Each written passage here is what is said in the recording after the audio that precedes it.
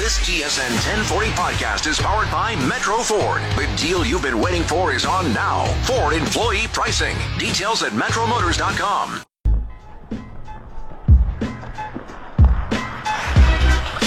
Time to go Rink Wide on TSN 1040. Now here's JD Burke and Andrew Wadden.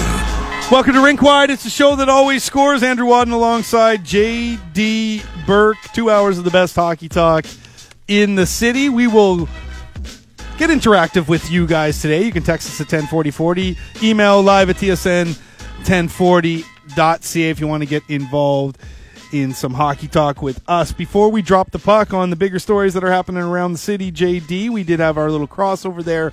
Kind of got things off our chest a little bit. It was an amoosh-boosh of this show. Exactly. But some of the bigger stories of the week include the NHL moving into Phase 2, which we'll talk about in just a moment, as well as the Canucks and perhaps what their lineup's going to look like when they do face the Minnesota Wild in the qualifying round, is now what we're being called. Not the play-in series anymore. The qualifying round as the Canucks face off against the Wild in a best-of-5 series. The NHL announced that the rest of the series are going to be, as is. It's going to be like a true NHL playoffs with 4 rounds, 7 game matchups. What do you think about the best-of-5? I don't think we've actually talked about this. We talked about the opponent in the Wild, but what are your thoughts on the best-of-5? Because these types of series, they can go quick. Like, you can all of a sudden find yourself down 2 buzz, and whoa, next thing you know, your back's up against the wall. Yeah, I mean, it's really kind of one of those situations where the team with the better goaltender is going to get the betting odds in their favor right off the hop, I think. And in a series this small, goaltending can really, really kind of change the dynamics of something. I think special teams as well is going to be a huge factor. Because, I mean, these are the instances that can kind of help a team overcome a poor or lackluster 5-on-5 profile, right? And, of course, the idea there is that as the sample increases, your warts are going to become more apparent. But you don't really have that opportunity in a best-of-5 series. It's 5 games. Whoever shows up, shows up. And it's kind of almost NFL-esque, right? And hockey, even over bigger samples, is one of the most luck-driven sports on the planet. You take that sample and you dilute it down to 5 games maximum. And I think it's going to make for some really interesting results. And, Money Puck, they put out their model, and it shows, for example, that the Minnesota Wild have a 60-40 edge over the Canucks. How does one square that circle? I don't know. I'm trying to get them on the show, and hopefully we can get them to talk about their model, because I think we could have a really interesting conversation there. We're going to have the Evolving Wild twins on the show, both of them. Both Josh and Luke. Trying to figure out what their last names are. I'll get back to everybody on that. I just know them as Juke. I DM with them all the time. They've got horrible food takes, but they do some really great stuff in the hockey sphere. Looking forward to getting their perspective on that. I mean, ultimately, I'm just going to keep redowning to the opinion that I've held from the start of this, which is basically that everything is going to be fake and laden with 100 different asterisks for 1,000 different reasons, and I'm okay with that. I get why they have to try and make this work, and all the power to them. I hope they find a way to do so in a way that maintains the integrity of the sport as much as is humanly possible. When they say integrity of the sport, I get it. They kind of had to have the 4-7 game series, but you think the players are going to play I think if I saw, I'd kind of scoff at that if I was a player. I'd be like, integrity? Hey, listen, I'm going to go out and play my ass off and hopefully win a Stanley Cup here. So you can tell me about integrity all you want, but I'm still going to give it my all. Yeah, I mean, power to them, I suppose. I mean, they are athletes, right? And I think that's what's going to make this really interesting is the dynamic of hockey players and how much they're willing to play through what sort of, instances of injury and illness they're willing to kind of put their bodies through to succeed in the playoffs, or the highest level of that, right? You had Jeff Carter playing in the Stanley Cup final, I think about 10 years ago on 2 broken foot. Yeah. Two broken feet, rather. Yeah. Sorry, plural. So it's going to be interesting to see how they square that circle with you have to sit out because you have a runny nose. Yeah. You know what I mean? Yeah. You're telling somebody who, and again, this isn't a novel observation. A lot of people have made this point, but you're telling people who basically have played this sport this way their entire careers, where they are willing to play on broken limbs, and they won't remove parts of their equipment in-game because if they do so, they won't be able to get it back on. And now you're telling them a sore throat and they're out of the hockey game. Who was it that famously had like half, like a chunk of their finger off? Like Ryan Kessler. Or no. Was it Kessler? I know who you're thinking of. So Kessler had a broken finger during the playoff series against the Anaheim Ducks, and he told them to cut it off. Oh, my. Of course, they did not. I don't think he would want that. Yeah, on second thought, that was a bad idea. Cooler heads prevailed. Thankfully, cooler heads prevailed. But, there was also the incident where Mark Mathot had a chunk of his finger Mark Mathot, cut off by Sidney Crosby. Was that Sidney Crosby? Yes, yeah. And, that was ugly. Yes. Oh, that was nauseating. Also, we have an update. Oh. You got a last name? Yes, that would be Josh and Luke Youngren. Youngren, there we go. I always thought they looked like a pair of Youngrens. Yeah, a couple of Youngrens right there. Yeah. As mentioned, Harman Dow is going to join us at the bottom of the hour, and now Josh and Luke Youngren. There we go. We got it right. From evolvinghockey.com, one of the advanced stats websites that's available. Later on in the show as well, we have an open segment. We'll see what we do. Might effort to get somebody on with us, but at the same time, maybe we'll keep it open to you guys. The boss is calling me right now. That's got to be interesting at 1:10 in the afternoon. Is Trev actually? The boss is actually calling me right now. So you're in real trouble. I'm in now. trouble. Apparently, I'm in trouble. This is great. I love how this dynamic has shifted. Yeah, I haven't gotten in trouble. Everyone used to hate you. Yeah, I know. Trevor used to constantly pull you into the office. Yeah. Now I'm being told I'm nothing unless I'm with you. Well, I got Trev calling me in the middle of a show. I have been saying that for years. Yeah. Years. I've been saying that since before we even had a show together. All right, whatever. Hey, Croker, let's drop the puck. Time to drop the puck and get updated on the top stories of the past week. Okay, so as mentioned, the NHL is moving into phase 2 of its return to play plan. What is that? Well, on Monday, facilities technically can open, and up to 6 players can be training with one another at any given time.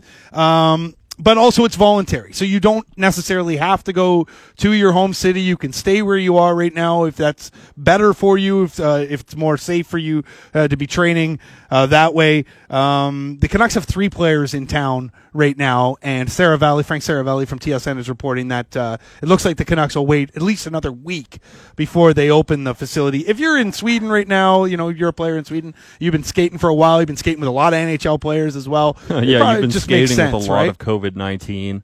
There's a lot of that in Sweden right now. I got an update. Oof, Yeah. my heart was pounding there for a little bit. Am I fired? Yeah, you're fired. I'm staying. And now Croker is now the new co-host of Rink Wide. Welcome, Croker. Hell yeah. Good to be here. I got plenty of NHL tapes. No, I'm just kidding. Apparently his daughter was playing with his phone. I saw a FaceTime call come after the missed call. Okay. So, but you got to think too, though, right? Like, that means I'm top of his phone. Oh yeah, right? I'm number 1. Yeah, that's on never the a good boss's thing. phone. That's never a good thing. You should know. Also, with this, what got announced this week, not only are they going to do the full 7-game series for the first through the Stanley Cup, but also, JD, they came to their senses. They're going to reseed after every round. Yeah, I love it.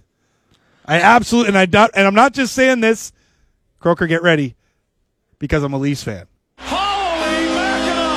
Right? Are you going to be playing the Bruins? I don't know. Might not have to at this point. Now, let's keep in mind. So you have a chance. But exactly.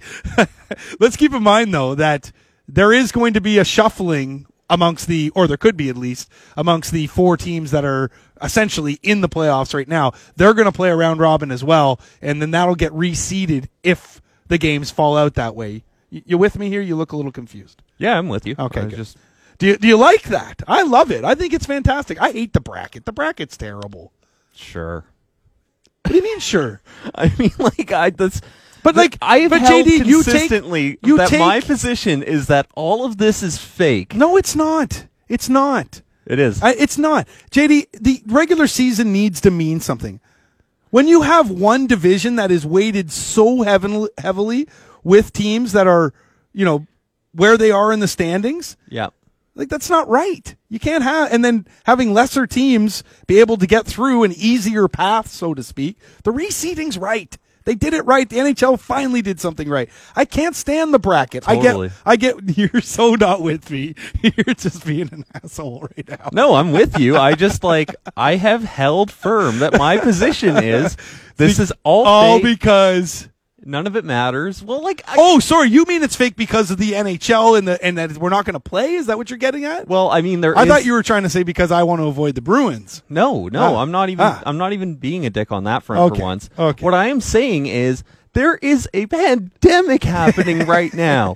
They just cut their season short with all of the teams at different numbers of games played. Yeah. They're going to be returning to rinks in August, and only 24 of the teams are returning, some of which barely had 500 records, and they have a shot at the playoffs. It's all fake, all of it. Yeah, it is pretty rinky-dink. It's very NHL. It's very NHL. But that's fine. I'm not criticizing them at all. But, I love the people that are like, oh, man, if Carey Price gets on a heater. Well, Carey Price had, 70-something games to get on a heater this year?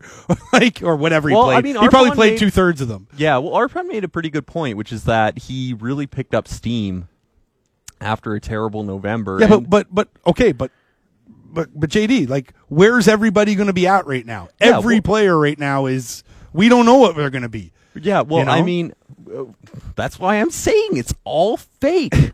So, are you the attrition aspect of the season is completely wiped out of wiped out of this occasion of hockey because all of these teams, like Jacob Markstrom, would have been healthy for maybe the last 8 games of the Canucks season, and then he would have had to nurse that injury going into the playoffs. And you go up and down the NHL. There's so many different instances. Whether it's for the benefit of the NHL or the detriment, this is woven into the fabric of the sport. There is an attrition aspect that every single team has to fight over the course of the year. That's taken out of the equation, and now you've got teams like the Chicago Blackhawks. I mean, this is actually really harmful. This is bad. The Chicago Blackhawks are so delusional. They think they're a good team. Why are you encouraging this behavior? Yeah, well, it's like I said, and it's funny. I was on the golf course twice this week at Northlands. Thank you to Gary and Curtis as always. They just like my tweets, so they probably would have preferred if I was at their golf probably course. Yeah. But I mean, the rounds are only 4 hours allowed to be long, right? We can't be waiting 8 hours for you to get around the track, right? Oh, so I'm just chilling. I'm going for a walk. I'm vibing. I lost my train of thought. Oh yeah, so there's one of the guys that works there at Northlands. He's one of the greenskeepers, and he has a Habs sweater on pretty much every time I see him there. And I mentioned to him, I said, "Hey, listen, you're a Habs fan. Do you want to be in this qualifying round, or would you rather the draft pick?" And he right away said, "Dude, we got 24 cups. What the hell do I care about this qualifying round? We need our team to get back to being a good team." Not just a team that might scrap out a qualifying round win, dump a good draft pick, and then eventually lose out in the first round. Right? Yeah. But also another point that Arpon Basu made, and I mean, I guess some of us listen more closely to our guests than others, apparently. I listened to Arpon. I like Arpon. He was good stuff. No, he was great. I'm just razzing you. Yeah. But one of the points he made was that they can't strip it down to brass tacks because there's no moving Carey Price, there is no moving Shea Weber, and they're only getting older. Okay, but why don't you then take that year that they're getting older to get that younger player in so that 2, maybe 3 years from now, as they get older, they might even still be able to milk something out of this. Yeah, but you're not going to milk anything out of this if you lose in the first round. Difference of 4 to 5 spots in the draft. It doesn't make a huge difference. Sure it does. What if they win the lottery? They're still, although the way this draft is laid out, oh my. Do you mean what if placeholder team wins the lottery? I mean, yeah. Again. It's so weird because they could just have phase 1 and 2 at once. They could just wait for that to end. But we should get on to another item here because I know that Trev is watching our clock management very closely. Let's hear the whistle then. What else we got? Okay, we're going to dive into the Canucks lineup, so let me skip over that because we'll talk to Harman Dial about that. Although pretty interesting, I do see a name missing from this list right now as I scan through Sven Berchi. Also, Michael Furland.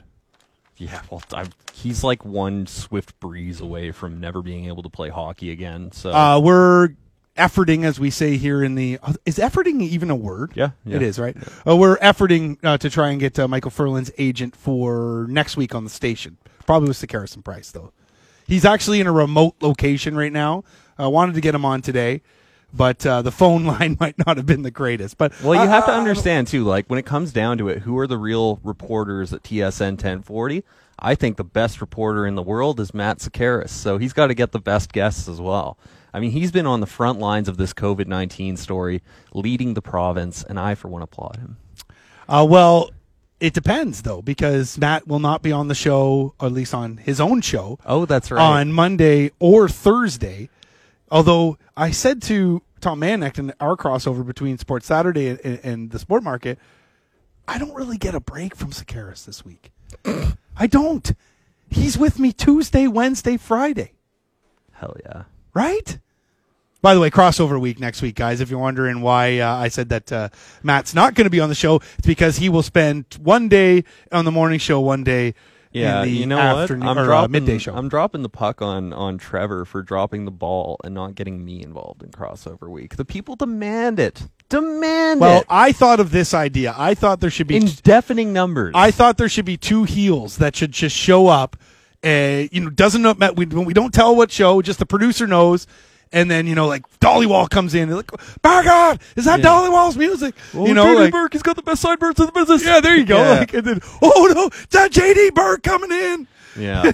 Hey, we got a question in the text inbox from Canuck in Surrey. All right. Pleasure to meet you, Canuck. It says, what is Nikita Tramcon up to? Yeah, I don't know who Nikita Tramcon is, but Nikita Triamkin is... being bad at hockey. Well, I'll tell you what, I think his agent... being bad at hockey. I think his agent has been blowing up Dollywall's phone quite a bit, because every time Dollywall comes on the station here, it seems like he's going to get a cut of the Triamkin contract. Well, I just love wherever he signs, because boy, he's really pumping the tires. But Canuck in Surrey, he's looking for an NHL contract. The belief is he wants to get out of the KHL. There's some that believe he wants to come to Vancouver again. Who knows? But honestly, they're not going to have salary cap for Nikita Triamkin. Yeah, you say that now, but just wait until they move Troy Stetcher to make it happen. Oh boy, don't do it.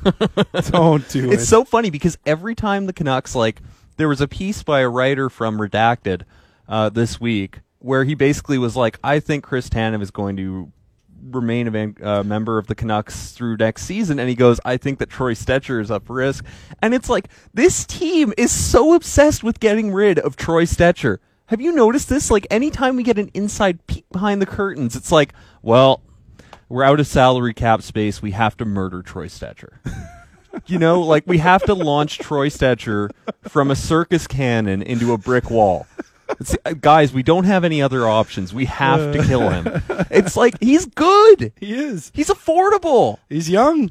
I think there's a legitimate case from Richmond that he is one of your best right shot defenseman. Not only that, but he put out an actually really great statement this week in response. Well, I'm going to get to that in just a moment. But before we pivot to that, Tanev was quoted. Dollywall was on the station yesterday and said that Tanev was quoted as saying his main focus is staying here and perhaps just signing a 1-year deal to see what the landscape looks on the other side. All right. Speaking of NHL players that spoke out this week, Elias Pettersson is a perfect angel, and we need to protect him. Yes. Elias Pettersson at 21 years old, had a better perspective than Drew Brees did. We need to protect this kid at all costs. Yeah. I will lay down my life for Elias Pettersson. You know what? His statement checked off all the boxes. It sounded authentic. Like, if you looked at the verbiage, it aligned with how Elias Pettersson speaks, which is to say not perfect English. But that's good. That's good. Authentic is good. He used the word murder. He called out the police. He didn't give us some milquetoast lib nonsense about we need unity and to not be divisive, right? And let's be real. When somebody says don't be divisive, what they're saying is ignore the class structures and racial structures that make your life actively worse because it's inconvenient for me. Anyway, I loved Elias Pettersson's statement. It hit all the right notes. He is a perfect angel, and my case for him as the Hart candidate this year just got a little stronger. Still maintaining that, eh? Hey, the Evolving Wild Twins are going to take my side. Okay, cool. Do you got a last name for them yet? Okay. Mike Wheeler. We went through this. Youngren. Just kidding with you. He calls me up this morning. Yeah, I got the guys from Evolving Hockey. Okay, what's their last name? Dude, it's never Nothing. It's never Nothing. occurred to anybody to ask them. It's just their juke. Everybody calls them juke. Producer 101, know the person's last name that you're booking. I'm not a producer. I am an artist, and hockey is my medium. I am an artist. If you just go by the first name, you might put someone else on air. Yeah, that you need to put someone exactly. Hey, is this Luke? Yeah. Hey, we got Harbin on the other side. Okay, hold on, though. We got to get to the rest of this, though. Blake Wheeler, Tyler Seguin, PK Subban, or Tyler Subban. Did I say Tyler Subban? Tyler Seguin. PK Subban. That put the two together. You can see how you can mix it up. Logan Couture. Just, across the NHL. The one thing that came to mind here, and bear with me, guys, because I'm not trying to put these guys on blast, but where was the rest of the league when Akeem Alou came out with all the accusations towards? I'll put them on blast. I did put them on blast. Yeah. You had these NHLers going off on Jess Allen for false equivalency. Okay. We went through this already. Yeah. But also we've also talked about empathy, and we've also talked about righting mistakes of your past. And maybe the players understand that now. And I'll give them that. Really? Because I guarantee you that every one of those absolute mutants who took the Jess Allen situation seriously, like, oh no, she said a mean thing about the hockey. I bet you every one of those freaks has remained silent while this moment has carried forth. All right. I tried to keep it PG here, but that makes it, that's interesting too, because I want to get to something. You know what? I'll find it. We'll get to it on the other side. We got to get to Harmon and talk some more. He's been doing some excellent work. He's been breaking down how they're going to rebuild the blue line, looking at the draft, looking at options in free agency and trades. And you know what? You're going to catch him on TSN 1040 Rink Wide on the other side of the break. Vancouver, your voice for Vancouver sports. This is Rink Wide on TSN 1040. Here's JD Burke and Andrew Wadden. I'm back on the music. Oh, you're not going to bring us back from break because you threw us to break. Rink Wide on TSN 1040. These are your hosts, JD Burke here. Hold on. No, just going stop. off on the mic. Take two. Cut.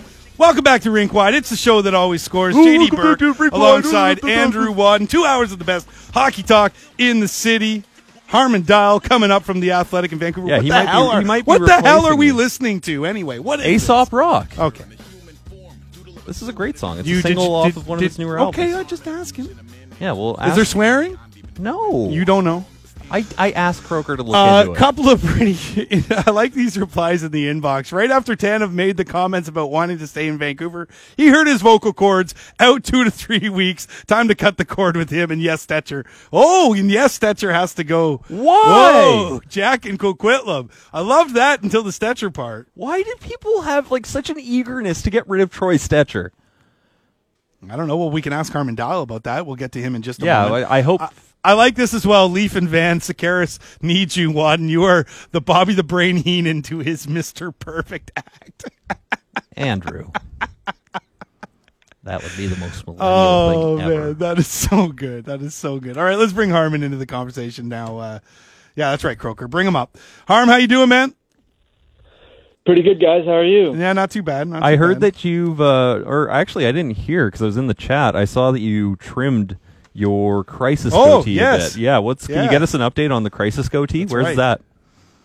Oh yeah, it's finally looking neat and tidy. Before that, it was really unruly. I mean, you can imagine 3 months of just the hair on my head and on my face, just not touching it at all, and kind of like a chia pet. As myself. Yeah, I mean, I got the cut yesterday, and I really couldn't even recognize myself when I looked at myself in the mirror after. But honestly, surprised. I think it turned out. I think it turned out okay. How far down does the crisis goatee go? Like, you get really down the neck there, like real Mike Gillisy? No, my neckline. For me. I'll get it, obviously below the chin, but I've never actually gotten much neck hair. Okay. So, it really doesn't go down that far. All right, there's your bi-weekly update of Harmon Dial's crisis goatee. Hey, Harmon, where are you at with Troy Stecher? Now that it's become a part of today's conversation, where are you at with him? Do you think the Canucks should make an effort to keep him if they perhaps move on from Chris Tanev? Or has Tom got to you? Yeah. Like, are you saying that they need another Tyler Myers?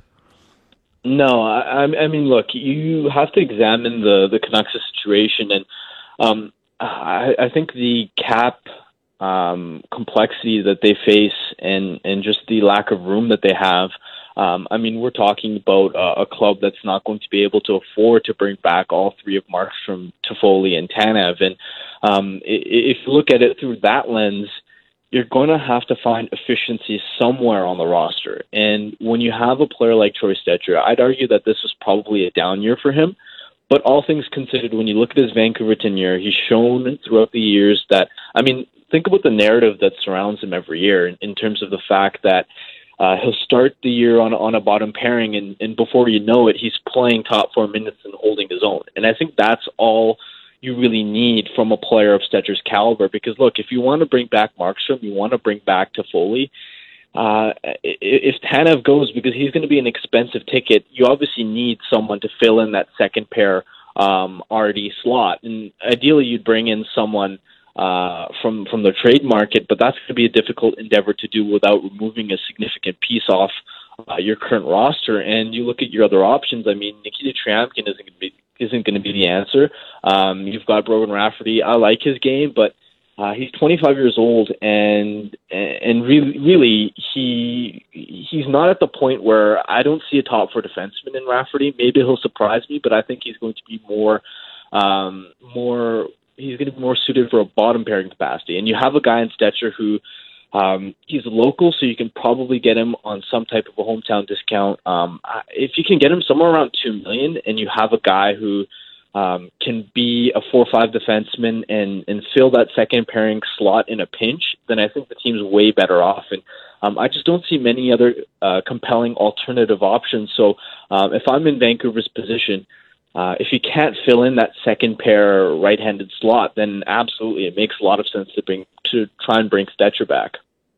We're speaking to Harmon Dial from The Athletic in Vancouver. Harmon, I'm just looking over your latest article here, the projecting the Canucks 32-man roster for when the NHL returns to play. If you haven't checked it out on The Athletic Vancouver yet, you really should. Harmon is carrying Tom on his back, really making the publication shine, if you ask me. Anyway, I could really tell that you put a lot of thought into this one and really kind of took the lead because I quite enjoyed it. I gave you a green smiley face, and one of the things that I noticed with this article is you look at that forward depth, and if you squint hard enough, with all the healthy pieces coming back, right?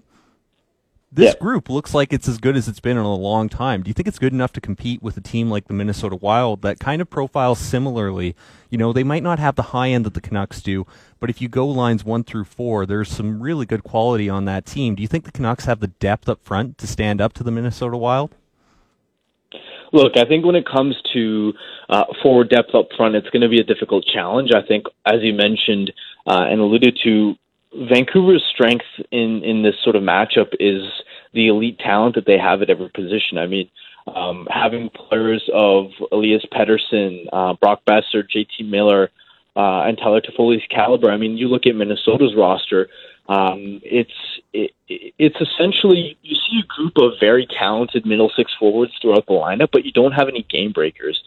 Kevin Fiala, who really came alive in the second half of the season, is the only player on Minnesota that kind of scares you as a player that can take a game over. And so really it's going to be a matchup between elite talent and depth. And I think a lot of it, as far as the Canucks is, as far as how deep their lineup is going to be, it's going to be contingent, I think, on whether Josh Leivo and Michael Furland are back, because those are two players who they're plug and play options in your top 9, particularly Leivo with his ability to push two-way play. I think that would be a huge benefit, because you look at kind of the current projection alongside Adam Gaudette, you're really left to choose between Brandon Sutter and Jake Virtanen. And I think when you look at Virtanen, it's tough to see a scenario where Green would really trust that line, because in Gaudette and Virtanen, you have two players that have shown that they have defensive deficiencies. So, I mean, currently we've got Sutter pegged in that hole. Obviously, Levo would be a huge boost to have there instead. So I think if you add Levo there, now all of a sudden, especially if someone like Antoine Roussel can return to form, then I think that third line looks a lot better. And then, of course, you've got Virtanen to add some speed on that fourth line. So I think this group looks a lot better when you have a healthy Josh Levo in particular. But really, it's going to come down to, can the Canucks' top two lines create enough to really outlast the Wild's depth? It's going to be elite talent versus depth. What do you think the chances of Levo and or Ferland coming back are? Yeah, that's a good question. I think I'm much more optimistic on Levo. I think, I mean, I haven't done a ton of I haven't made a lot of calls on this or anything like that, but it sounds like he obviously had a little bit of a setback in his recovery, but just given how far things are, I mean, we could conceivably still be 2 months away from a return to action, so he's still got a ton of time left to rehab. Maybe I'm obviously just throwing an arbitrary figure out there, but maybe that's a 50-50. I think with Ferland, I'm a lot more skeptical because we've seen a few false starts there where we remember the Leafs game. I want to say it was in December where he came back, played a few shifts, and had to leave. And then we thought he was healthy in February or March again when he did his conditioning stint down in Utica. And same sort of thing where after a few shifts, he's out of action. So I think Ferland is a lot more difficult to try and count on, especially given how it's just hard with the concussion, right? And so I'm hesitant to put a little bit of a timeline on him. But Levo, the other question is, and I'm going to be really curious to see as well, is Levo, when he comes back, going to have a stretch like Roussel, where it takes time for him to get back up to speed? Because inevitably, when you miss that much game time, you're going to be a little bit slow coming back. And when you look at Josh Levo's game, we know that he's at his peak when he's moving his feet, because he's not the best skater. He really has to. It's similar to how JT Miller talks about his game in terms of always gotta keep moving. And with Levo, I do worry when you're talking about a major knee injury, how that may affect his skating. So maybe he's not up to par. Maybe he's not 100%.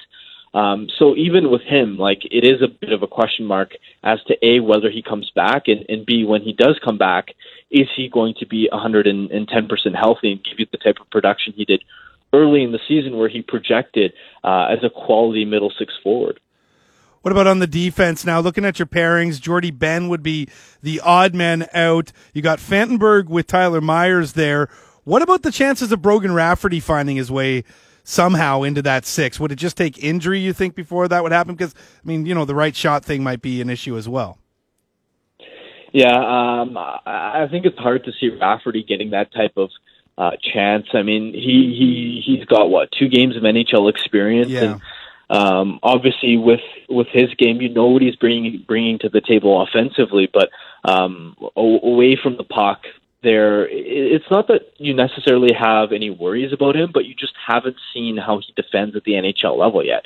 I mean, there's a chance he could be perfectly competent for a third pair role, but we just don't know that yet. And I think when you're talking about a play-in series where the leverage and the stakes are so high, that's not the type of gamble you want to be taking.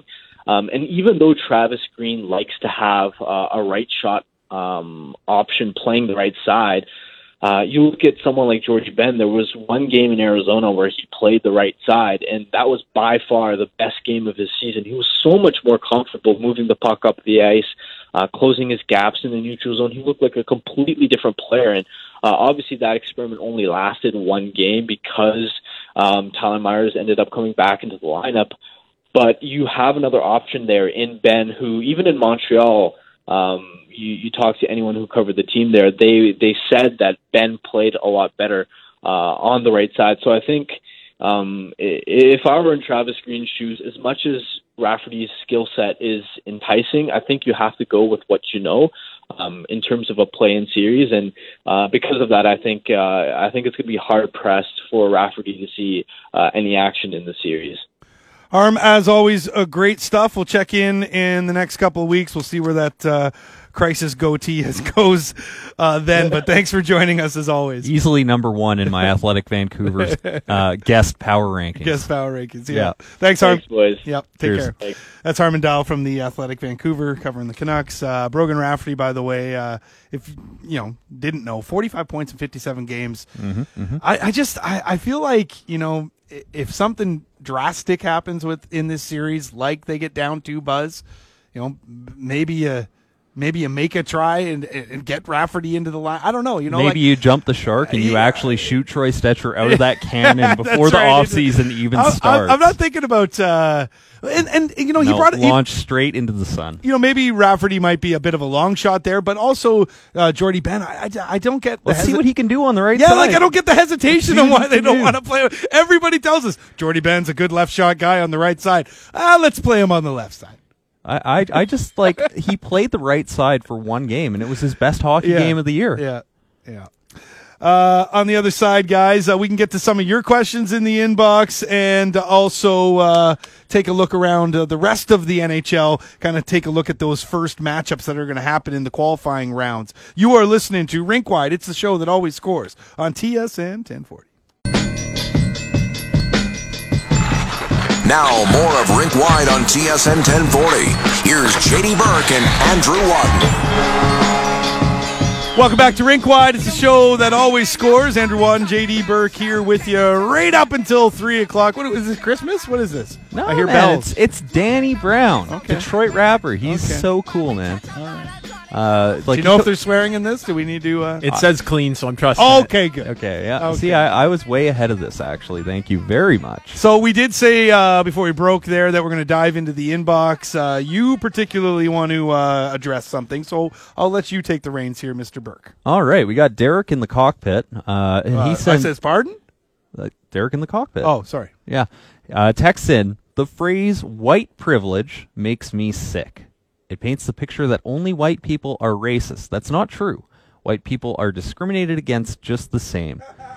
Case in point, I recently paid $85,000 for school, and they have programs for the same accreditation for people of color, or as I prefer to call them, new Canadians, at zero cost to them. Actually, I'd like to very quickly redact having ever even said that, because that is a very racist term. I'm trying to read this in real time. People, bear with me. Anyway, he goes on to lament the state of white people in the current discourse as it relates to racism. And I thought of this as an opportunity to try and educate our audience. Pretty weird affect on the way I said educate. But anyway, Derek, hear me out on this one. Hear me out. I think that there is some merit to the idea that the way we have framed white privilege is not helpful in the current conversation. Bear with me. Bear with me. Okay. I don't think it is a privilege to go through life unabated by the police. I don't think it is a privilege to go through life and not have your life threatened based on the way that you look. I think that is a human right. Yeah. And when we frame it as a privilege, then you're almost trying to imply that there is some sort of guilt that someone should feel for having these advantages to go through life unabated, unmolested by the police. Yeah. Okay? So I get what you're saying, Derek. But where the privilege point steps in is when you get to choose whether you're on the sideline or not. That is the privilege. Because for people of color, that's not a choice that they get to make. It's made for them every day. Yeah. And if you want to talk about the cost that you invested into your schooling, into your program, and the fact that Aboriginal and people who are new to the country, these populations don't have to pay these same costs, might I also point out to you that if you are of Chinese heritage, you might have paid a head tax valued in the tens of thousands of dollars compared to our modern currency, just for the privilege to move to Canada. Or if you were a Japanese immigrant, you might have had all of your property expropriated and then have yourself forced into a labor camp through World War II for no reason other than the difference of your skin color and your heritage. If you were an Aboriginal population, there are parts of the First Nation world in Canada that still don't have access to clean drinking water. Yeah. Okay? Clean drinking water. Think about that. Is that something that your community directly has ever had to suffer? If you're white, the answer is no, right? And you can go up and down the list, right? Nobody's asking you to take shame in the fact that you are white. What people are asking you is to use the structural power that you have as being a part of this community to affect change for people who have it even worse than you. Nobody is saying that you've got it great. Nobody is saying that your life is inherently perfect by virtue of your whiteness. Nobody's saying that you're inherently guilty by virtue of your whiteness. What they are saying is that you are afforded a position in our society that people of color are not. And as a result of that, you have the opportunity to affect change that these communities cannot do without your help. And that's why they're asking us for help. They're asking us to join them in this fight, to take the side of people who look different than you, who live different experiences than you. And I might lose people here now. I don't care. Bernie Sanders pointed this out in one of his rallies. He said, "Are you willing to fight for the person next to you? Are you willing to fight for that person if you don't know them?" That is one of the most beautiful political statements of my life. One of the most moving statements of my life. And that's what this is about. It's not about shaming you. It's about you being there for somebody. It's supposed to be empowering. It is supposed to move you to action. I saw a good quote online, and I'll use it. All lives matter when Black lives matter. Well, also, the aversion to that statement is just inherently bizarre. I mean, what? It's like Black lives matter in a vacuum. What's wrong with that? All they want is to be equal. It's not. They're not putting putting themselves above anybody. They want to be on equal ground as everybody. Well, what is controversial about that statement? That just gets people so riled up. Yeah, you of course, understand because what everybody it means. Because everybody thinks that they are the protagonist of their own story, and they can't think outside themselves. Yeah. Do you know what I mean? They can't think outside of and themselves. They're so myopic. That is something that we, as a society, we need to. Yeah, the singular focus. It's bigger than just you. Oh, it's so much bigger and than there's just so you. many of us that don't quite understand that, right? You got to look outside, for lack of a better term, your own box. Well, and that's I'm going to get a little bit manifesto-y right now. Yeah, this is the segment for it. This is what is upsetting to me when I see people railing against the rioting, when I see people railing against the property damage, and they'll say, well, we would never do this to our own community. What you're saying to me is we did it after the Canucks lost the Stanley Cup. Yeah, exactly. But what you're telling me is that you have so little self-respect that there is no line which these people can cross. These people, and by that I mean the police force, the people who uphold the carceral state, the people who uphold the police state. There is no line that they can cross that will spur you to action.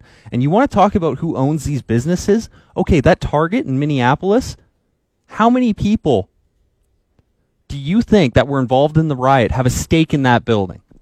Everything has been replaced by chain stores and McMansions. And you're telling me that these people are supposed to feel the same sort of attachment to that as we would a ma and pop shop in our own community?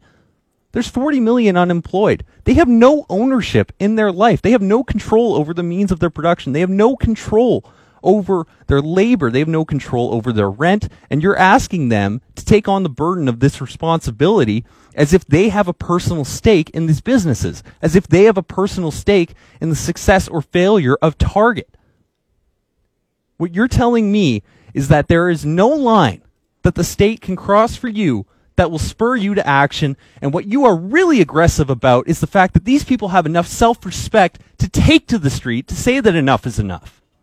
You are revealing your own cowardice when you were railing against these people. Yeah, the one line in this text that gets me too is white people are discriminated against just the same. No. No, they're not. That's a completely ignorant statement. There's no such thing as white racism. There's no such thing as white discrimination. Oof. I can just see the inbox now. Well, you know what? Yeah. Bring it. Yeah, absolutely. Absolutely. And, hey, listen, I got called. I had 3 different callers. I believe it was Thursday. Call into the station because they didn't like what Matt and Blake were talking about. Too bad. But I don't like what Matt ever talks about. Were screaming at me, who answered the phone. So I said, listen, okay, stop screaming. I'll give you a chance to come on the air right now and debate what you're saying. None of them would. Name calling, hang up. That's it. So We are living in the age of the sore loser. Yep. Is what we are. The sore winner. The sore winner. Look at POTUS 45 yesterday. Today is a great day for George Floyd. Are you kidding me? Yeah, well, here's the thing why it's the age of the sore winner. Because it's not enough if you are a reactionary that you control all of the most powerful levers of power in the United States. It's not enough that you get all the systemic advantages that you get. In fact, you are so myopic, so self-centered, that it's not enough to have that. When somebody else draws attention to their own plight, you have to put yourself at the center of that too. You know what? It's got nothing to do with your animus towards these people. It's got to do with the lack of respect that you have for yourself and the desire to put yourself at the front of these situations, even when your presence isn't warranted unless it's as an ally. Well said, Mr. Burke. That was the manifesto for this week, although we didn't play the intro or anything like that. Here it is. Love it. Guys, on the other side, we're going to go, we're going to talk to the guys from evolvinghockey.com, Josh and Luke Youngren. I got it right? Youngren? You got it. I know right. you need some water. You look a little heated over there. Hell yeah, dude. But in the inbox, getting some love from Hassan and Burnaby, as well. Hey, keep it locked here, guys. It's the show that always scores Rink Wide right here on TSN 1040. This is Rink Wide on TSN 1040. Here's JD Burke and Andrew Wadden. Welcome back to Rink Wide. It's the show that always scores. JD, Andrew here with you up until 3 o'clock. We're going to talk to Josh and Luke Youngren. Why did I keep getting it wrong? Youngren. There we go. I mean, at least you remembered what it is in theory. I want to call him Lundgren, like Dolph. Evolvinghockey.com, Evolving Wild on Twitter. Get the analytics side of things as far as the Minnesota Wild is concerned. Of course, being the Canucks qualifying round. Yep. What? When you talk about them as a unit, they are Juke. But when you address them individually, it's Josh and Luke Youngren. Okay, this is the first time we've had, I believe, two guests on the phone at the same time as well. I just thought, we're going to do it. Yeah. I just decided. I was like, we're going to have Evolving Wild on, and we're going to have Evolving Wild on, individually, both of them at the same time. If you have missed any of the show, we'll have it up at the end of the show in podcast form. Head over to wherever you find your podcast and give us a rate and review as well. We'd love to hear some feedback from you guys. We're going to give you guys an opportunity to speak to us as well. Phone boards will be open around 2:30. So we see in the inbox getting a little spicy right now. So we're getting some texts from Arkansas, I think. If you do want to get involved in any sort of conversation, whether it's hockey or whether really what's a couple of freaks telling me to respect the final blue line or something. I don't know. All right. Anyway, phone boards 2:30. We'll get to your texts, your emails, and your calls. But again, at 2:30, don't call in right now. The phone boards are closed. All right, let's bring in what did you say? Juke. As a unit, let's bring in Juke. Josh and Luke Youngren from Evolving Hockey. Evolving Wild is the Twitter handle. Gentlemen, thanks for joining today. Yeah, thanks for having us. Yeah, I knew that was going to happen. Yeah. Jinx. I'll start this off. Kick us off here, You know what? I'm going to bring up a really old-timey debate in Canucks Twitter, I suppose, this year, and it's about Tyler Myers. And I don't know if Canucks Twitter is apt. It's mostly me and Tom yelling at each other, but I will point to the goals above replacement and wins above replacement model that you guys have put out there, especially when it takes my side in an argument, as it did with Tyler Myers. And Tom would point to some of his underlying numbers, whether it was his on-ice statistics, whether it was the fact that all of the defense players in the Canucks lineup fared better with him on their side than without him. How does one square the circle of the two differing results? And I'm going to pose this one to random draw Luke. How do you square those two results? Yeah, well, I was kind of taking a look at it. I mean, I don't know. It's kind of hard. One of the problems with our GAR model or goals above replacement model is that it can be a little bit difficult to kind of like when you see people bringing into like the conversation with wowies or with you without you stats, because our model doesn't really look at it that way. I think a lot of the time when people use wowies, they could potentially be cherry picking when it might be a couple, pairs actually look pretty good, but then, the rest of his performance is really bad. So it's kind of hard to, in my opinion, to really kind of draw a lot from just like looking at a couple wowies. But just from what I can see, I mean, I don't know. Myers is, even back when he was on the Jets, I think he just is so big, and everybody's like, oh, he blocks some shots and whatnot. But at the end of the day, his results they just end up not really being very impressive. And when you play him as much as you do, you're going to end up with some not great looking statistics, I guess. I think from a relative, generally we look at relative to teammate type stats, and that kind of combines all of a Wowie or every Wowie together. And when you look at it through that lens, he actually doesn't come out looking very good. He actually looks pretty bad. So I think that's kind of where his GAR numbers are probably coming from. Is not necessarily his results with a couple players, but his results with the entire team.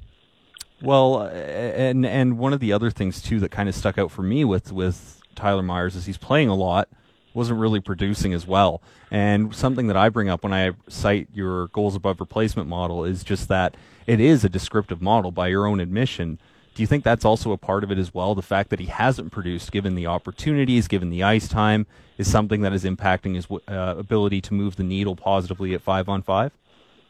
Oh, yeah, absolutely. I think that this is a hard thing and kind of something that I have and Josh has thought about too, is just if you take a player who a coach is, I guess, in our view, misidentifying their talents and they're playing them way too much. I think players kind of like Drew Doughty right now, who's getting a ton of minutes and is really underperforming, or somebody like Jack Johnson, or some of those, Rasmus Ristolainen. I think that it's really an interesting concept to think about. If you took, Tyler Myers is getting about 21 minutes a game at all situations. And if you took that and maybe reduced it down to, 17, 16, is he going to look a little bit better? Is he going to perform better if you're putting him in a position where he might actually have a better chance for his skill set, given how big he is? I don't know how that works, but it seems like it could make sense that if you did reduce his minutes or look at different ways to deploy him, that it could maybe match his play style a little bit better and his GAR numbers would increase. I can't say that for sure, but that's definitely a possibility. Josh, who's the analytics darling here on this Minnesota Wild's roster? You mean an individual player? Or like an individual player whose analytics are, you guys just absolutely love, but some people might not necessarily, know about. You're Josh Levo. Exactly. Okay, yeah. I think the number one that comes to mind, and I think it's. I'll get to another player. I think Jared Spurgeon is probably the one I would go with right away. But I think at this point, he's, based on how much Boudreau talked about him before Boudreau and before the last, maybe the 16-17 season until now, he wasn't as identified by a lot of people. But I think now, the more common media members know about Jared Spurgeon. I think if I had to pick another one, I'd probably say Eriksson Ek is a player that I think, and I saw Thomas Strantz, I believe, write about, and him, and I think in the Athletic piece kind of mentioned Eriksson Ek is Canucks fans might not know about Eriksson Ek now, but they're going to after the series.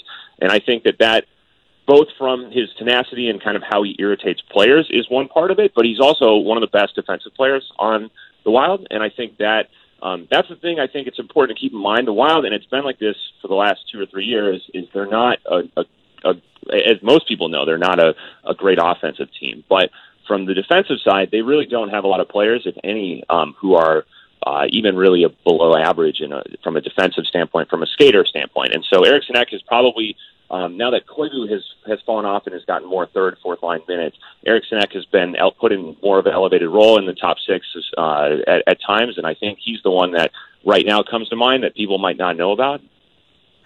Josh, as well as the goaltending, when you look at the Canucks, you look at Jacob Markstrom, clearly, the Canucks are in the position they are because of the way that Jacob Markstrom has played this season. When I look at the goaltending for the Wild, I see, Devin Dubnyk, who's had some success in the NHL, but Alex Stalock seems to have the better numbers this year. And we were talking to someone earlier on the station this week. I can't exactly remember who said it, but they said that Stalock, they feel, will be the starter when the series starts. Evison was one was of it those Dean people. Evison? Yeah, well, yeah. He was giving him very lofty praise. You guys clearly watching all the Wild's games this year. Do you agree with that? Do you think Stalock will be the one fighting it out versus Markstrom? Yeah, I do. I think that even towards, I think Dubnyk had a tough year, and it wasn't just his on ice play. His wife had some health problems, and there was a lot of stuff just going on that may have contributed to it. But Stalock kind of did end up maybe taking over the position in season. Now, as a Wild fan, and Wild fans will know this, Stalock seems like a great guy. Dubnyk also a great guy. The Wild haven't had great goaltending for years. I mean, it's been a long time, and other than the year that Dubnyk was traded here, which Dubnyk really was, he was a great asset, and he was, for the half season they had him after he came over from the Coyotes. Looking at how the skaters from the Wild perform and what you would expect the goalie to be able to, the kind of quality that a goaltender who plays behind a team like Minnesota, the quality that they face is so much lower than, the other end of it, basically. And so your expectation for a goalie is a little bit higher. While the Wild, their goaltenders have looked kind of average, if you just look at kind of your standard goalie stats, when you actually take into account team performance and what you would expect the goalie to save, based on quality they're facing, both Dubnyk and Stalock have not been very good. But that's one of the big differences between the Wild and the Canucks is their goaltending is very, very different. But I think Stalock probably will get the start, but they've really haven't shied away from it's been a couple bad games. Dubnyk will go with Stalock, and if Stalock's struggling, they'll get Dubnyk back in there. It's really been kind of a partner situation this season. We're speaking to Josh and Luke Youngren from evolvinghockey.com. Hey, Luke, I wanted to ask you, I mean, we basically saw the money puck model come out this week, which gave the Minnesota Wild a 60-40 edge going into this series, and that kind of caught me off guard a little bit because, I mean, you look at a small series like this, the Canucks have the decisive advantage in net. They've got the elite talent edge, I feel like, at least at forward relative to what the Minnesota Wild have. But by that same token, the money puck model was the one that predicted the St. Louis Blues would win the Stanley Cup last year. So clearly they know what they're doing. What have your analytical studies, any of your statistical modeling or work, what has that revealed about the Minnesota Wild and Canucks and who has the upper hand going into this series? Yeah, well, we haven't actually made a playoff model yet. I think we were talking about it, but with everything going on, it's kind of hard to really know other when priorities start up again. Yeah, but yes, exactly. But I think from kind of understanding Money Puck's model it's heavily based on expected goals, and the Wild are kind of just they kind of are just crushing it in 5-on-5 expected goals and their differential from an expected goals for and expected goals against standpoint. So I think if you're looking at it that way, I'm not exactly sure what their model uses for everything to predict, but from what I've seen in the past, it seems to maybe potentially either miss out on not miss out. I mean, you can't have everything in a predictive model like this. So it's not a missing out. It's just sometimes. So if I'm looking at it, and again, we haven't made a model of that to basically predict outcomes for this series. But I would say that for me, the things that jump out between this is just depth. So the Wild are a significantly deeper team from a skater standpoint than the Canucks, but the Canucks have significantly higher end talent. So Pettersson is just, I mean, we had him in our top 5 skaters this season for MVP Hart Talk.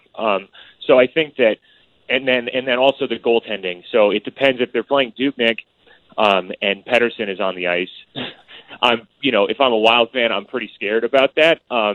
So I think that it makes sense from a standpoint of looking at expected goals for the if you're looking at just how the Canucks and Wild stack up from an expected goals standpoint, that outcome kind of makes sense. I think Josh and I were talking about it, and if I had to guess, it's kind of a coin toss to me. I think that 50-50 and then a plus or minus 10 on either way kind of makes sense. I think it's going to be a 5-game series, and I honestly couldn't really tell you just based on intuition. I think there's a lot of things going each way for each team. Well, one of the interesting things going for the Minnesota Wild is that they really seem to have caught fire under Dean Evason as coach. I mean, of course, it's only a sample of 12 games, but I mean, you have to evaluate him on those terms, and I hope you'll forgive me right now because I'm using natural stat trick because they have a sorter by coach. Uh-oh. Yeah, let it slide, guys. I'm actually a Patreon to Evolving Hockey, and I think everybody should be. Well, thank you. But thank you. They have the Wild performing slightly better by Corsi 4 and expected goals under Dean Evison. What can you say about his coaching style and how it's changed the dynamic, whether it has or not changed the dynamic? And I'm going to direct this one towards you, Josh. What are your thoughts on the coaching change?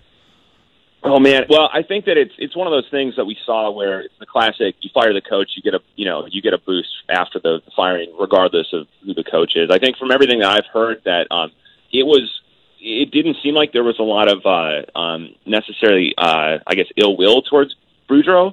And from what we could tell in the short sample that Evanson was the coach, he kept kind of a similar line structure. He kept, it sounded like practice was relatively similar. Obviously some of Bruce's quirks were kind of removed from that. But I think that it was the smart thing, I think, is that he just kind of kept doing what he was doing and let, I think the team, there were some reports about, and I think you get this with skaters, is that when you have a new coach in the room, you have a new face to look at. You have somebody new talking at you. You can see that there's some just the players are allowed to maybe just kind of play like a little bit looser. Their play, and I think that you also saw that there was a real big push from the Wild as they started to kind of get in that playoff hunt. You saw players like Fiala really explode towards the end of the last 12 games. I can't necessarily say there's been an obvious difference between the two coaches.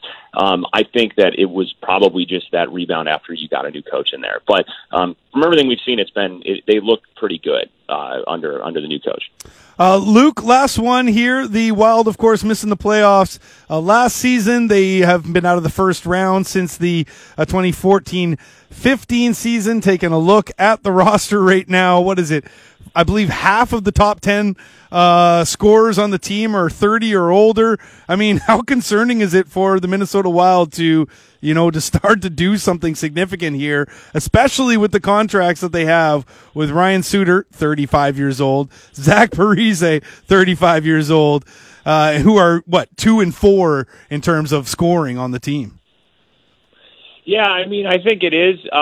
That's always been kind of a concerning attribute for the Wild, given the last couple of years, is how their players are aging. I think the one thing we haven't talked about is that if the Wild are able to get Kaprizov over, that would be a huge boost. And I think, based on what everybody said about the player, but it would be an interesting thing. But that's really the thing, is that the Wild have never really had that kind of game breaker type player like Pettersson, that they could rely on to score consistently. And that's, I think, been kind of one of their downfalls in the playoffs, is when they needed a goal, they're just they have to work for everything that they do. And that's, the players you mentioned, they're just kind of going out there and grinding. That's always been Parise style, Koivu style too. They've never really had that elite talent. So it is concerning with the ages of their top players. And I think that was, has always been a point of contention with Suter and Parise and Koivu's ice time, and there's always rumors about things in the locker room, and that if you reduce their ice time, blah blah blah, and it's hard to really know exactly what's true. But I think it is a point where the fans have been asking for players like Fiala to get significantly more ice time, and for them to drop down players like Koivu. So yeah, it is concerning, but I mean, I think from a depth standpoint, they do have the depth to be able to, as a group, contribute. It's just the problem is, say they're down a goal and there's 10 minutes left in the third. You don't have a player like Pettersson who can just go out and kind of score whenever. And that's definitely always been kind of a concerning point for the Wild, I think, in the playoffs, especially given their goaltending and how kind of fragile that can be. Well, maybe Alex Galchenyuk will re-find his game at some point here. Thanks so much, Josh and Luke, for joining us today. Sure, I'll crack the Canucks too. Why not? Yeah, exactly. Thanks for joining us today, guys. And hey, we'll circle back when the series happens, and we'll get some more perspective from you too. Thanks for joining. Also, before you go, stay safe. Hang in there. I appreciate all you guys are saying on your platform. You're really adding a great angle to the discourse as it relates to the civil unrest going on in the United States. And you know what? We're a better hockey community for having you guys. So thanks for everything you do. Oh, thanks so much for having us. We appreciate that. Yeah, thanks for having us. All right, take care, guys. That's Josh and Luke Youngren from Evolving. Youngren. Okay, sorry. Yeah. I thought I screwed it up again. No. Oh my God. I just looked at you like you did. EvolvingHockey.com. Evolving Wild is the Twitter handle for the guy. I couldn't figure out if it was Josh or Luke. They sound exactly the same. But I'll tell you what, the information was fantastic there. Good point about Kaprizov. I mean, yes. that could be a huge game breaker for the Wild. Oh, you can just see Canuck fans right now, right? If he gets in there and he makes a difference and the Canucks lose the series, oh, buddy. Yeah. I mean, Alexander Radulov did that for the Predators a few years back. He showed up after the trade deadline. That's right. So why wouldn't Kaprizov be able to? Yep, it's a great point. Yeah, it's a great point. Maybe they can get Nikita Triamkin in there, too. Well, that would just then the Canucks win the series. Then the model that Money Puck has goes from 60-40 for the Wild. Skewed at that it goes 69-31 for the Canucks. Nice. I mean, when you look at this, like, is there a more unsexy franchise in the NHL than the Minnesota Wild? Oh yeah, I mean, like they play the ugliest hockey. No, they did. I've heard they're a bit more exciting with Dean Evison, but like, there's something about that franchise that they're just infected. I guess it's a really touchy word right now, but there's something about that franchise where their DNA is to be boring. Yeah, absolutely. And to be forever stuck in hockey purgatory. And not only that, when you hear like Parise on the trading block, he was almost traded at the deadline there. It looked like the deal was, I don't know what that would have been such a big moment. Hit an interesting snag there as well. But, you know, one guy that I mean, we obviously know Ryan Suter. Ryan Suter's been, one of the better defensemen in the NHL for years, but I mean, at 35 years old, still 48 points in 69 games. Like, guy plays 24-38 a night. Like, still going. But at the same time, it's like, man, we got to start doing something here because, like, time is of the essence, And like I mentioned, you got, Zuccarello there, 32, is one of their top scorers. Parise, as I mentioned, 35. Eric Stahl, 35, still putting up points. But their highest leading scorer is just 54 points. So when the Twins, or when Juke talks about, needing that guy to step up, I mean, I guess it's going to be Kevin Fiala at some point. Yeah, it's Kevin Fiala or Kirill Kaprizov exactly. Joel Eriksson-Ek, who there used to be a really like toxic element. Well, I don't want to say toxic. That's a bit harsh. I'm not even in the Wild community enough to say that. But there was absolutely a virulent group within Wild Twitter that was so angry that the team passed on Brock Besser for Joel Eriksson-Ek. I wonder if they're still feeling that way because Eriksson-Ek is putting in one hell of a season. He's a great player, but I mean, you got Besser's your. Home state boy there. Like, I know. It's just interesting, I guess. Whereas it looked awful for a few years there, now it's like, well, Eriksson-Ek is a center and he's providing similar value. Yeah. It's a bit more interesting. Okay, phone boards are open. You guys want to get involved? 604-280-1040. Toll free 1-844-876-1040 or 1-844-TSN-1040. There you go. You're dialed in to Rink Wide on TSN 1040. I'm JD Burke. He's Andrew Wadden. Stay tuned. It's the best 2 hours of hockey talk in the market. Worst throw Your ever. voice for Vancouver sports, TSN 1040. Now, more of Rink Wide on TSN 1040. Here's JD Burke and Andrew Wadden. Welcome back to Rink Wide. It's a show that always scores. JD Burke alongside Andrew Wadden. We're here with you right up until 3 o'clock. I believe, Croker, that Ray and Dregs is after us. Could be wrong. He's looking it up. No? Best of the highlight reel. Oh, best of the highlight reel with Karen Sermon. There, even better. In the inbox right now, in a pretty active inbox. Kind of going all over the place. Phone boards are open, 604-280-1040. If you want to call in, 844-876-1040 is toll free. Got a question to you. Coming from Kelowna, the phone number, but it's unsigned. Folks, sign your text. Sorry, Matt. To JD. I'm not. Is the scouting community excited about this year's draft? Seems like everywhere I look, there are guys with high-end potential. Yeah, I mean, I don't know. You say that going into every draft, and then people pick between 15 and 20 become third liners. You know what I mean? Like, I'm excited about every draft, and I know that people in the NHL are as well. But I mean, the numbers are what they are, right? It's a really tough field to succeed in. So, you know what? To that exact end, a lot of great talent, a lot of players around 15 that the Canucks could take, and they'd be looking pretty good for the future. But only time will tell, I guess, right? Where are you as far as, like, I mean, Alexis Lafreniere is going to be the number 1 overall pick. Way. But he's a winger still, though, right? So as far as the centers are concerned, there's 2 that are the big boys. Byfield and Stützle. Stützle is not a center. He's not a center. He's going to be a winger? He's going to be a winger. 100%. So Byfield is the center to get in this draft. He's a natural center, but he played wing all this year, and I think that Stützle... Byfield did as well? No, Oh. Stützle. Yeah. And I think that's what he's destined for at the NHL level. But Byfield is a center, and I think he's going to be one hell of a center at that. Like, it's very, I don't know, kind of the blend of power and skill.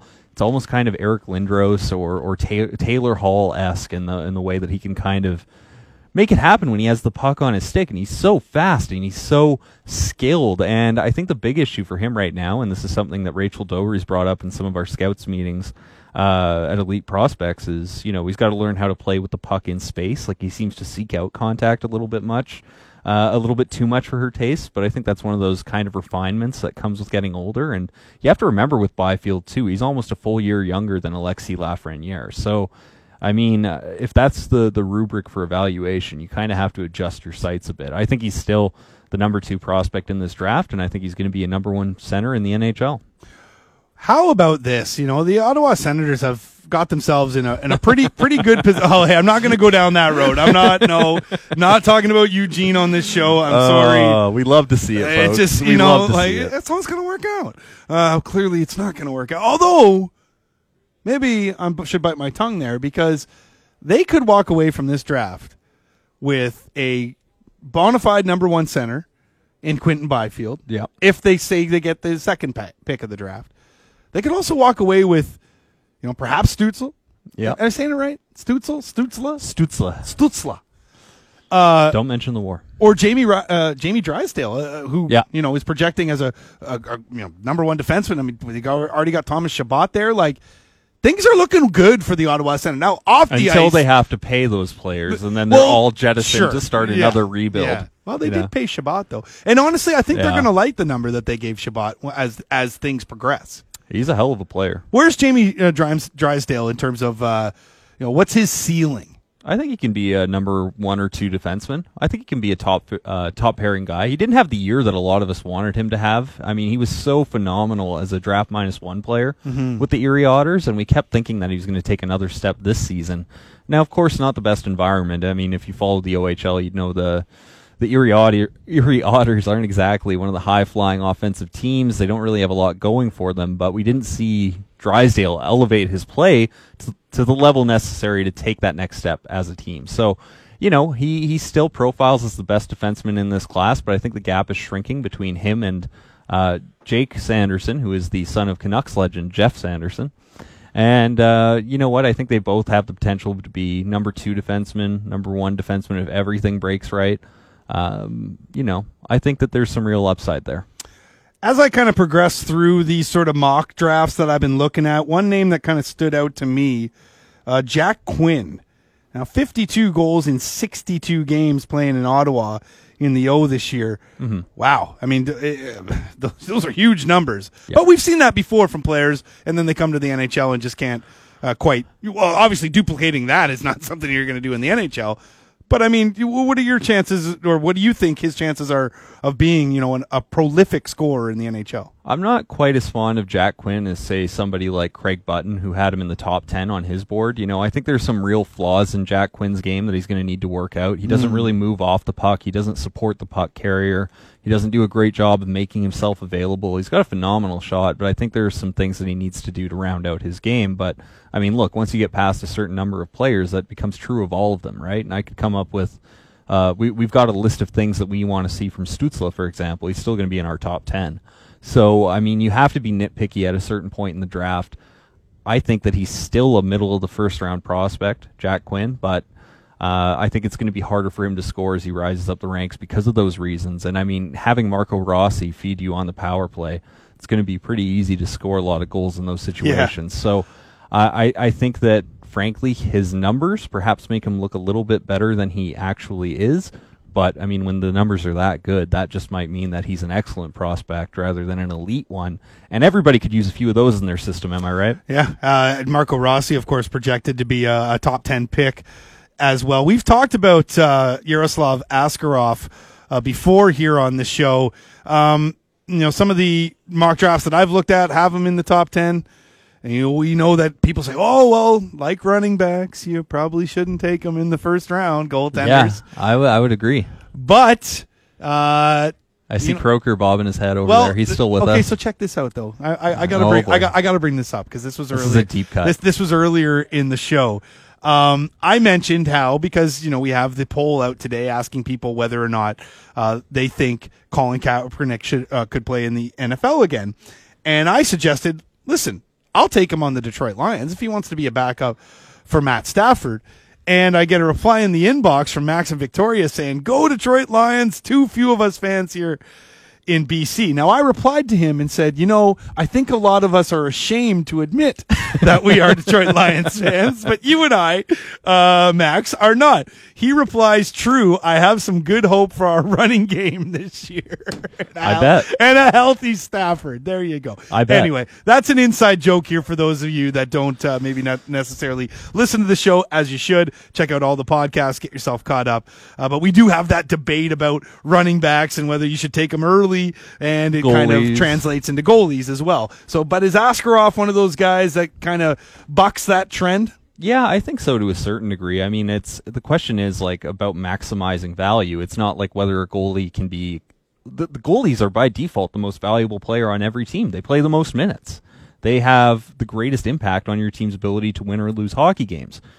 The question isn't, are they valuable? The question is, how much are you willing to pay in terms of opportunity cost to maximize that value, right? So if you can get a goaltender in rounds 2 or 3 that is perhaps one level below Yaroslav Askarov, from an efficiency perspective, then that might be an interesting debate. I think that if you take Askarov anywhere after number 10 overall in this draft, you're laughing. I think he's 2 years away from being a starting goaltender in the NHL. Well, I mean, the one mock draft that I'm looking at a few here, but one has him. Are you looking at the one on Elite Prospects Rinkside, yes, or are you a cowardice trader? I am looking at the one on Elite Prospects. No, I'm not actually. Philistine. I'm not. But I am looking at one that has the Chicago Blackhawks at 9 taking him. Yeah. Do you know who else said that? Oh, who else? Me. Oh, good. Yeah, because I'm smart. No, it makes sense. If you look at the Blackhawks prospect pool, the only area where they're lacking really is in net. Yeah. And then you look at the fact that Corey Crawford is 35, and again, kind of like Michael Ferland, he's one swift breeze away from being out of the league forever, right? And they dealt Leonard.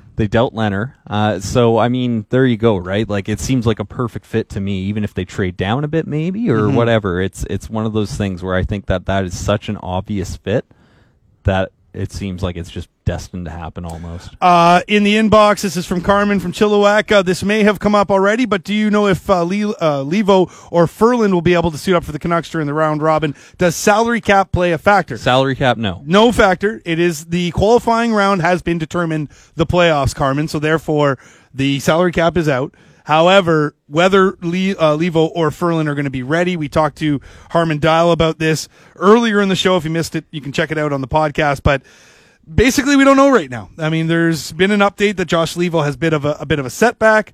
I mean, he broke his kneecap. Yeah, exactly. And then, of course, as we know with Michael Ferland, we just don't know. I mean, he's come back and tried to skate and then couldn't do it. Right. So it'll be interesting to see. They could use him. They could definitely use him. If Michael Ferland is, able to play Michael Ferland's game, he can be a menace in the playoffs. Oh, and we've seen it, and we saw it firsthand, right?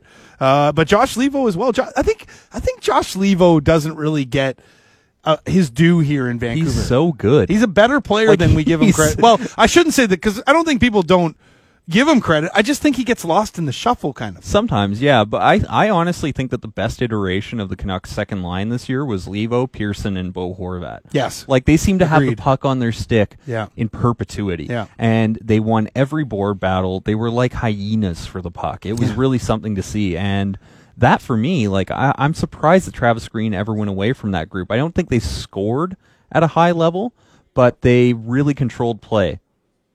Okay, I got a clip for you. Do you want to hear it on the other side? Sure. I know Trev's been on us about our clock.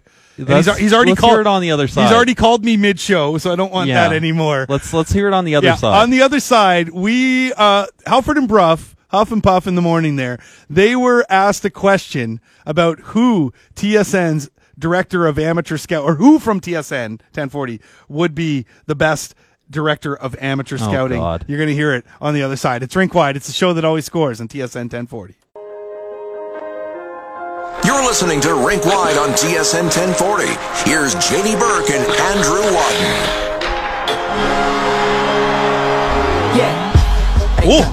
Welcome back to Rink Wide. Show that always scores. JD Burke's going to do some rapping for us here in the final segment. I just love Schoolboy Q, man. I like that. I love the drop. It was you finally got a song that actually got some energy coming in here. Can I just comment, Andrew? You're like one of the hip hop guys that I like. You love it, Yeah. but like whenever there's like new hip hop, you act like an old man who only likes AC/DC. Yeah, thank you. Right? Like, thank you. but Croker. I know it's not Croker true. right here. Hold on. You shouldn't say only likes AC/DC. You should say that only likes A Tribe Called Quest.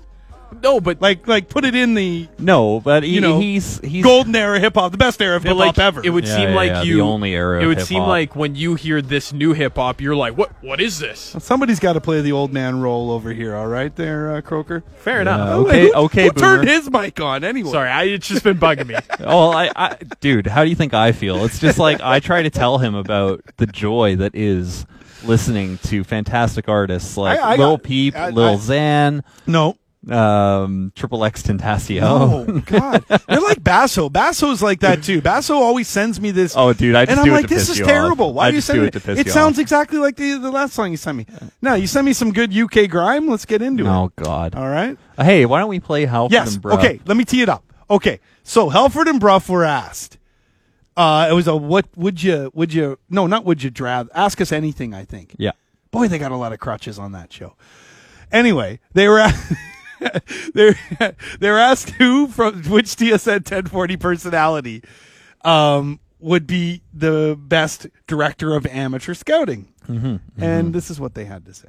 Okay. Read it out. We'll play it. If you guys were the GM of an NHL team, which TSN 1040 colleague would you rather have be the head of your scouting department? Matt wrote scoring, but I think he meant scouting department. Yeah. Would you let that person have complete and total autonomy and make all draft selections? Who would you pick? I feel like if it was JD Burke, he would know a lot about the players, but you'd end up with a lot of Goldobins. Yeah, JD would be like the logical one. It's like Yeah. what he does for a living. Exactly. I think it'd be JD. And then I'd be like, and then here's the thing: if JD was your head scout and he was bad at it, it would be kind of fun to like admonish him afterwards, right? Yeah, Like, you know, you could hold his feet to the fire. And you said this was an exact science, and you you were the scientist. and you could totally throw him under the bus. Be like, frankly, I think this communist here deserves to be fired. And then people would support you, right? Yeah.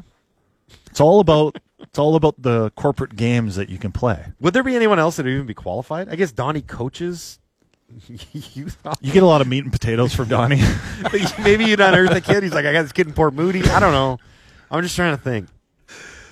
So your thoughts, Comrade Burke?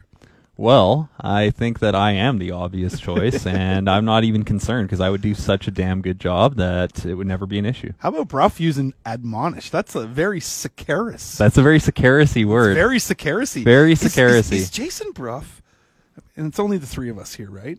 Yeah. Is Jason Bruff becoming Matt Sicarus? Holy crap, that's the Right? meanest thing you've ever Like, said is to he? Bruff. That's the meanest thing you've ever Well, said. he'll probably send it out in take one of my texts and put it out on a tweet Wow, anyway. So. I'm going to direct Bruff towards that. I'm going to let him know that you said that. That's okay. We're working together on Monday. Oh, yeah, there's going to be fists flying. He's doing my show. I with Blake always thought that was Matt's No, line. that's Blake. And that's, yeah. I can't do a Blake impression, though. I can't do it. Well, your other ones aren't great either. Oh, come on. People love my impressions. Okay. We're not going to, don't trot him out. I don't want to hear him. I can do an Andrew Wadden. That's all right. That sounds like the Moj, though. Yeah, it does. Get out of here. Get out of here.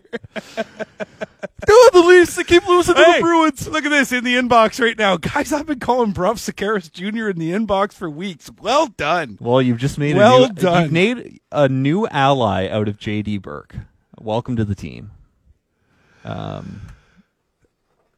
Yeah, what else can I say? Yeah. Anyway, honestly, I liked that little bit when it was a would you rather. Like I said, I couldn't figure it out. Guys, we want to thank Harmon Dial for joining us as always. Harmon is bi-weekly basically here with us. It's him and Thomas Drance. Number one on my Athletic Vancouver power ranking. Each and every week, every other week that is. And Josh and Luke Youngren from evolvinghockey.com. Check out the website, guys, especially if you're one of those people that likes to dive into the analytics. Pretty cool site there as well. Want to thank JD, as always, for joining us. Want to thank everybody in the inbox today that was chiming in. The guy that asked us about calling Coward. Calling Coward? I think he's calling him a coward. Anyway, yeah, we talked about it. Who cares? Honestly, who cares? Who cares if America doesn't like hockey? We love it. And also they do. It's just different on a market-to-market basis. It's such an atomized society. You don't need to qualify your love for hockey. Yeah, just love the game. But you know what you do need to qualify your love for? Rink Wide on TSN 1040. Look it up on podcasts if you're an Apple user, on Stitcher, I don't know, wherever the hell you get your podcast. If you're still in the 80s with a PC, give us a 5-star review, a nice rating, say very good things about me especially. My ego needs it. Yeah, he needs it. I need it. I don't need it. For JD Burke, I'm Andrew Wadden. Jason Croker for producing the show. The highlight reel best of with Karen Sermon coming up. Keep it locked right here on the Mighty 1040.